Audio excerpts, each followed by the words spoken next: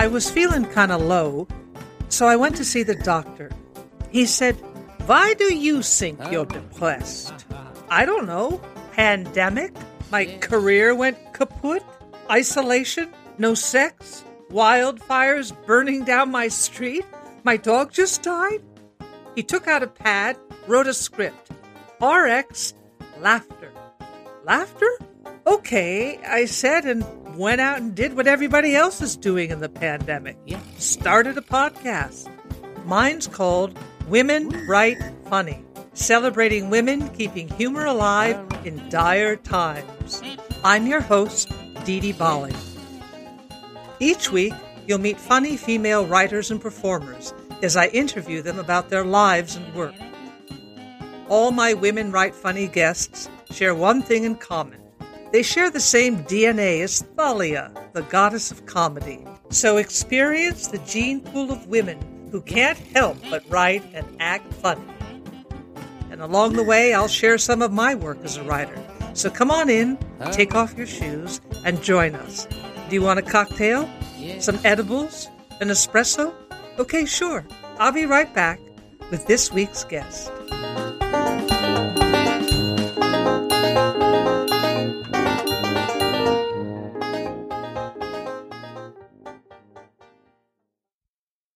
I'm back. I had to go all the way to Maine to bring back our next guest. She's an acclaimed comedian, a scriptwriter, a producer of comic tours, a podcaster, a wife, a mom, a triathlete, and if that weren't enough, she's also a lawyer. Please welcome Type A personality times 1,000, the gifted Karen Morgan.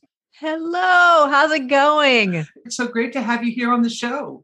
I am glad to be here. I'm coming from sunny, sort of not springtime Maine. I've actually lived here 25 years now. So I still don't sound like I've lived here 25 years, but I have been here for a long time. So you bring all that Southern charm up to the Rocky Coast.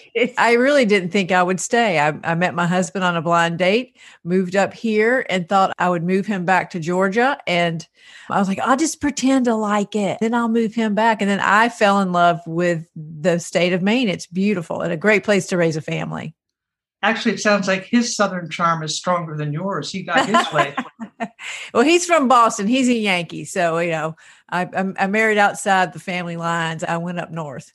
Well, I want to just start by getting the lawyer stuff out of the way.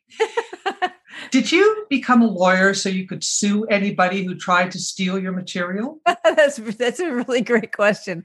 No, because I was a lawyer long before I became a comic. I always have to preface this by saying there was a little stage in between those two called having 3 kids in 3 years. So I practiced law for a long time, had 3 kids in 3 years, and then started doing comedy after that. And for those of you who don't know, Karen has gone from lawyer to an acclaimed comedian with 2 million viewers watching her latest comedy special called After 50, You Just Stop Caring. And you do. I'm going to second that. I know you all thought I was 17, but now I'm going to have to burst that bubble. So with 2 million viewers for your latest live comedy show, does that make you an influencer? Seriously, like a funny influencer? Do you get free trips and offers of strange grab bags from advertisers? Gosh, Lord, no. Well, and it's actually 3.5 million now on Facebook.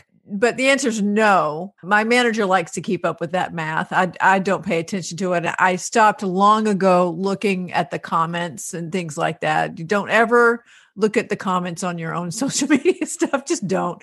Most of them are nice. I have a lot of very nice people that reach out. They're like, when do you kind of come to Texas? Or you do ever come to Ohio? And that's so flattering. But no, I am definitely not an influencer. And I'm doing real life. And my comedy comes from real life. And I'm getting ready to leave here and go to the grocery store. And when I'm done talking to you, and I'll write something great from coming home from the grocery store. But my life has not changed, nor do I want it to, and nor did I aspire to get into doing comedy for that reason. I loved watching your Dry Bar comedy special, which you can watch on YouTube if you already haven't.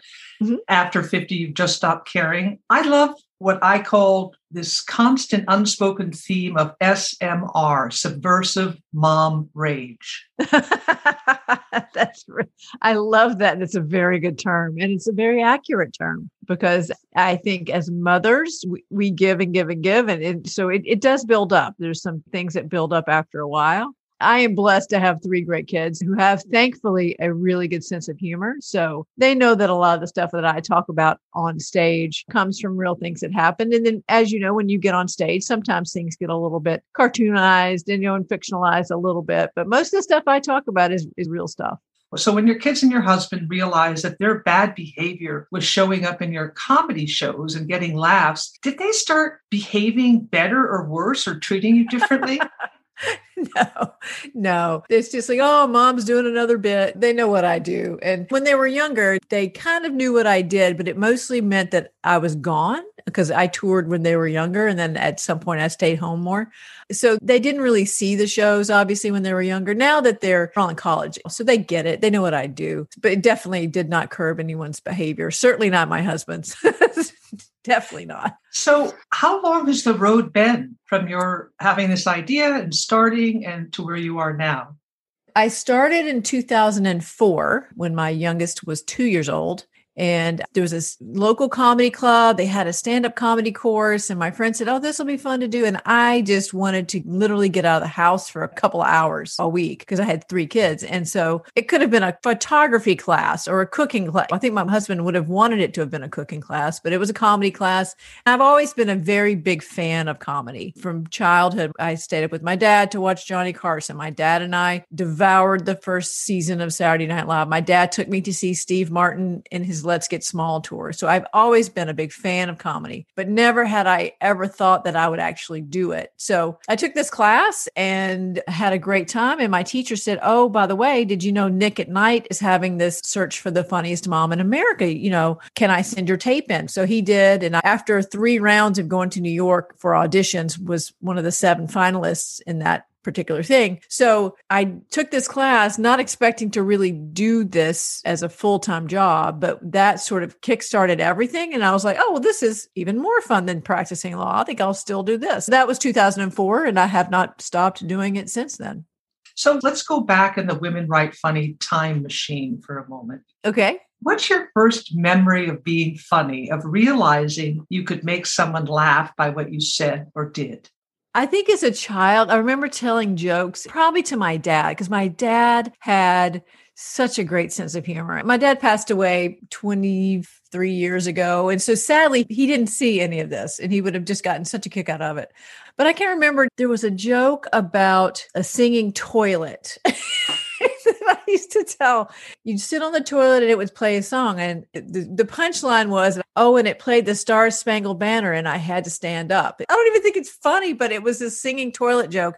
And I told it to everyone. Like anybody that would listen to me, I would tell the singing toilet joke to. I remember telling that joke, people laughing, and I was like, this is really cool. But I still didn't aspire to do it, even as an adult, even because I know some people have this calling in high school. Some people have it in college. Some people have it in their early 20s. I was 40 years old when I started. I think one can be funny or witty or whatever and not want to necessarily make a career out of it. It's just sort of a sensibility that one has or is born with. Do you remember what it felt like to realize you had the power to make someone laugh? That's another great question. I think that when I actually started doing stand-up on a stage with a microphone and people laughing, and the first time you feel that sort of power coming, and it's a power transfer. The audience gives you power. You give it to them, they give it back to you. There's a transfer of energy, which is one of the reasons right now I'm having such a hard time with Zoom shows, virtual shows. You do not get the same power exchange or energy exchange from the audience when you're doing a virtual show. You get a little bit of it if their microphones are not muted and you can hear some things, but standing on a stage in the comedy club where I took that class and first started getting laughs, that's when I sort of felt, oh, there's power in this. A big ingredient of comedy is timing. And I love to ask performers, what is that exactly? Do you know? It's patience is the first thing that I would say, because so many people step on their laughs. They want to get that punch out there. But the most important part of time is the patience to wait and put it out there at the exact right time. I had a dear friend, Vic Henley, who passed away sadly last year. He was from Alabama. And his whole thing was, Karen, you got to curl up in the silence. You got to be comfortable in the silence. You got to sit, you got to wait, because the longer you can wait and be comfortable in the silence before you throw that out there, the bigger the payoff will be for waiting on that timing. It takes years to learn it, I think. When you're a new comic, you're so excited. You've got this material in your head and you know it's really fun and you want to get it out there as fast as you can. But it takes some time to learn okay, I'm going to say it, but I need to learn how to say it in the right way. There's an instinctive part of timing and then there's a learned part of timing. You must be psychic, because literally my next question is, can you learn timing, or is it instinctive? That's too funny. Yes. Part of it, the learning part was, again, my friend Vic saying, be comfortable in the waiting. Curl up in the silence. He used to tell me, just curl up in it. So that part I had to learn. I had to learn how to be patient. And then there's some instinctive part of it. You have to have a good ear. You have to react to your audience. You're not on a TV show. You're in a room with live people. So you have to be a little bit instinctive of listening back. And I've noticed how you engage live with the audience, which is really important. You break that fourth wall. Yeah, you have to. And I break the fourth wall all the time because my comedy is what it is. It's a conversation. I look at stand-up, and some stand-up material that lends itself better than others, but mine specifically, I'm just talking to people. I'm just talking to other parents. I'm just talking to other mothers, or I'm just talking to other people that are at work. That's interesting. I sense that your comedy, when you're in the audience, actually in some way releases people, not only with laughter, but sort of liberates them from the difficulties of parenting. Yeah. The key to it for me is that it brings people together who can hear that they're not the only ones that are having these stressors in their life. I'm not the only one that's annoyed at my husband for doing XYZ. My husband does that too, or my kids, they do that too. And so there's some camaraderie that happens and some relief, I think, with other people. Like, I'm not the only person going through this. That is one of the greatest gifts that I find with this business, is that if you can have somebody recognize in themselves that they're not alone. That's great. I've always thought that comedy is cathartic. Yeah, it absolutely is. Yeah. So how has the pandemic affected your sense of humor and your creative life? We'll start with the obvious creative life stuff. So March the 12th of 2020, I actually had a show scheduled that night at 7 p.m. We were going to record another CD, my latest CD. I had sound people there. I had videographers there. We were ready to do the show, and they canceled the 7 p.m. show at 3 p.m. that afternoon, and everything shut down from there. I went the next day to pick up my kids from college, and we came home, and I'm not alone in remembering where we were last year when all this fell apart. But obviously all the live shows have stopped. We're starting to see a little glimmer. I've got a live booking at the end of August is my first one. I'm like, okay. And then I just did one for October today. So I'm seeing that by the fall, there's hope. The good news about what it did to my creativity and what my projects were was that I started a podcast. I never would have started a podcast because I would have been busy. I would have been out doing shows. I would have been doing other things. I started writing. I started the scripts. I'm now writing a book. Just certain things that being home full time and not having to travel have allowed me to do, and have quite honestly bettered me as a creativity person. Hey, I love podcasting now. I never did that before. I'm like, oh, this is kind of cool. I never would have done it without the pandemic.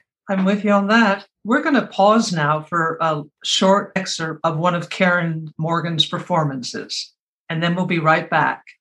I had an MRI recently. I don't know if anybody's had one recently. They ask you weird questions. So if you go get one, here's my advice. I'm just going to give you a little heads up. The first question was, do you have any bullets or shrapnel in your body? I was like, I hope not. Do you have any shards of metal or metal fragments in your eyeballs? And I just sat there going, they would not ask this question if someone's eyeballs had not exploded in the MRI tube. Oh my God.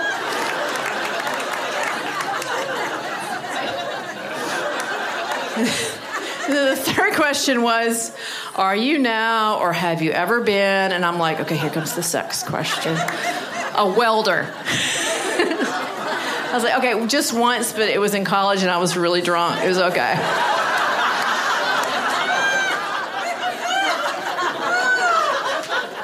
Gee, that was so much fun, Karen. There's just a couple of final questions I want to ask you. Okay. Since I know you have to go run a marathon before you do grocery shopping. I'm not running today. No. What's the one question about your work that you wish people would ask and never do? Well, I can tell you the questions that they ask that I don't like. I'll start with those. I mean, when people say, do you write your own material? I get a little offended. I'm like, do you think I have a staff of writers here in my house writing down what my husband is saying? I don't think people realize how the writing process of stand-up comedy works. And this is why I still stay in this business, because I'm super interested in the writing process. And having come from a legal background, I know that writing is important. Words are important. Everything, is detailed. And I'm just super interested in what it takes to come up with a 5-minute bit. It can take months. It can take years to perfect that 5 minutes. So I wish people were more interested in what the process really is. However, that is sort of the magic of stand-up comedy, is that you have to get up there and pretend you just kind of came up with it off the top of your head, when in fact you've been saying this same story for the past 6 months and you're tired of it. So that's sort of a little bit of the peeking behind the curtain. One last question, and that is, what's your favorite recipe? Oh, God. I don't cook. I'll just start with I don't cook. And my husband thankfully cooks. But lately we've been doing a lot of takeout. So my favorite recipe would have to be a Kentucky Derby pie. And I make these once every 3 years, maybe. And it's chocolate chips and pecans and bourbon and a lot of sugar and a lot of butter. And you put it in a pre-bought pie crust that you unroll into a pie plate. And then you make bourbon whipped cream to go on top of it. And then you have an alcoholic drink when you're eating it, right? And then you go to the dentist after. So I don't have a favorite recipe because I just don't cook. That's about the only one that I can remember what goes in it. So your favorite recipe is making reservations. Absolutely. It is takeout. We're good. Well, it's been great having you here today, Karen Morgan. I can't wait to see what you create next and perform next. And we hope you'll come back and visit us again. I had a great time. Thank you so much for having me. And now a big shout out to you, our listeners, for being here, laughing, and spreading the word. If you enjoyed today's episode, please hit the subscribe button. Visit our website, www.womenwritefunny.com. Sign up for satisfying stuff like writing contests, blogs, and news about our upcoming Burning Woman Festival with laughter instead of sand. Women Write Funny theme music is by composer Doc Steinweiss, also known as Leslie Steinweiss, who writes sonatas for saxophone in his spare time. Today's episode was written and hosted by Didi Bali, co-produced by Didi Bali and the Flying Poodle Ranch production company. Please join us again next week for another episode of Women Write Funny.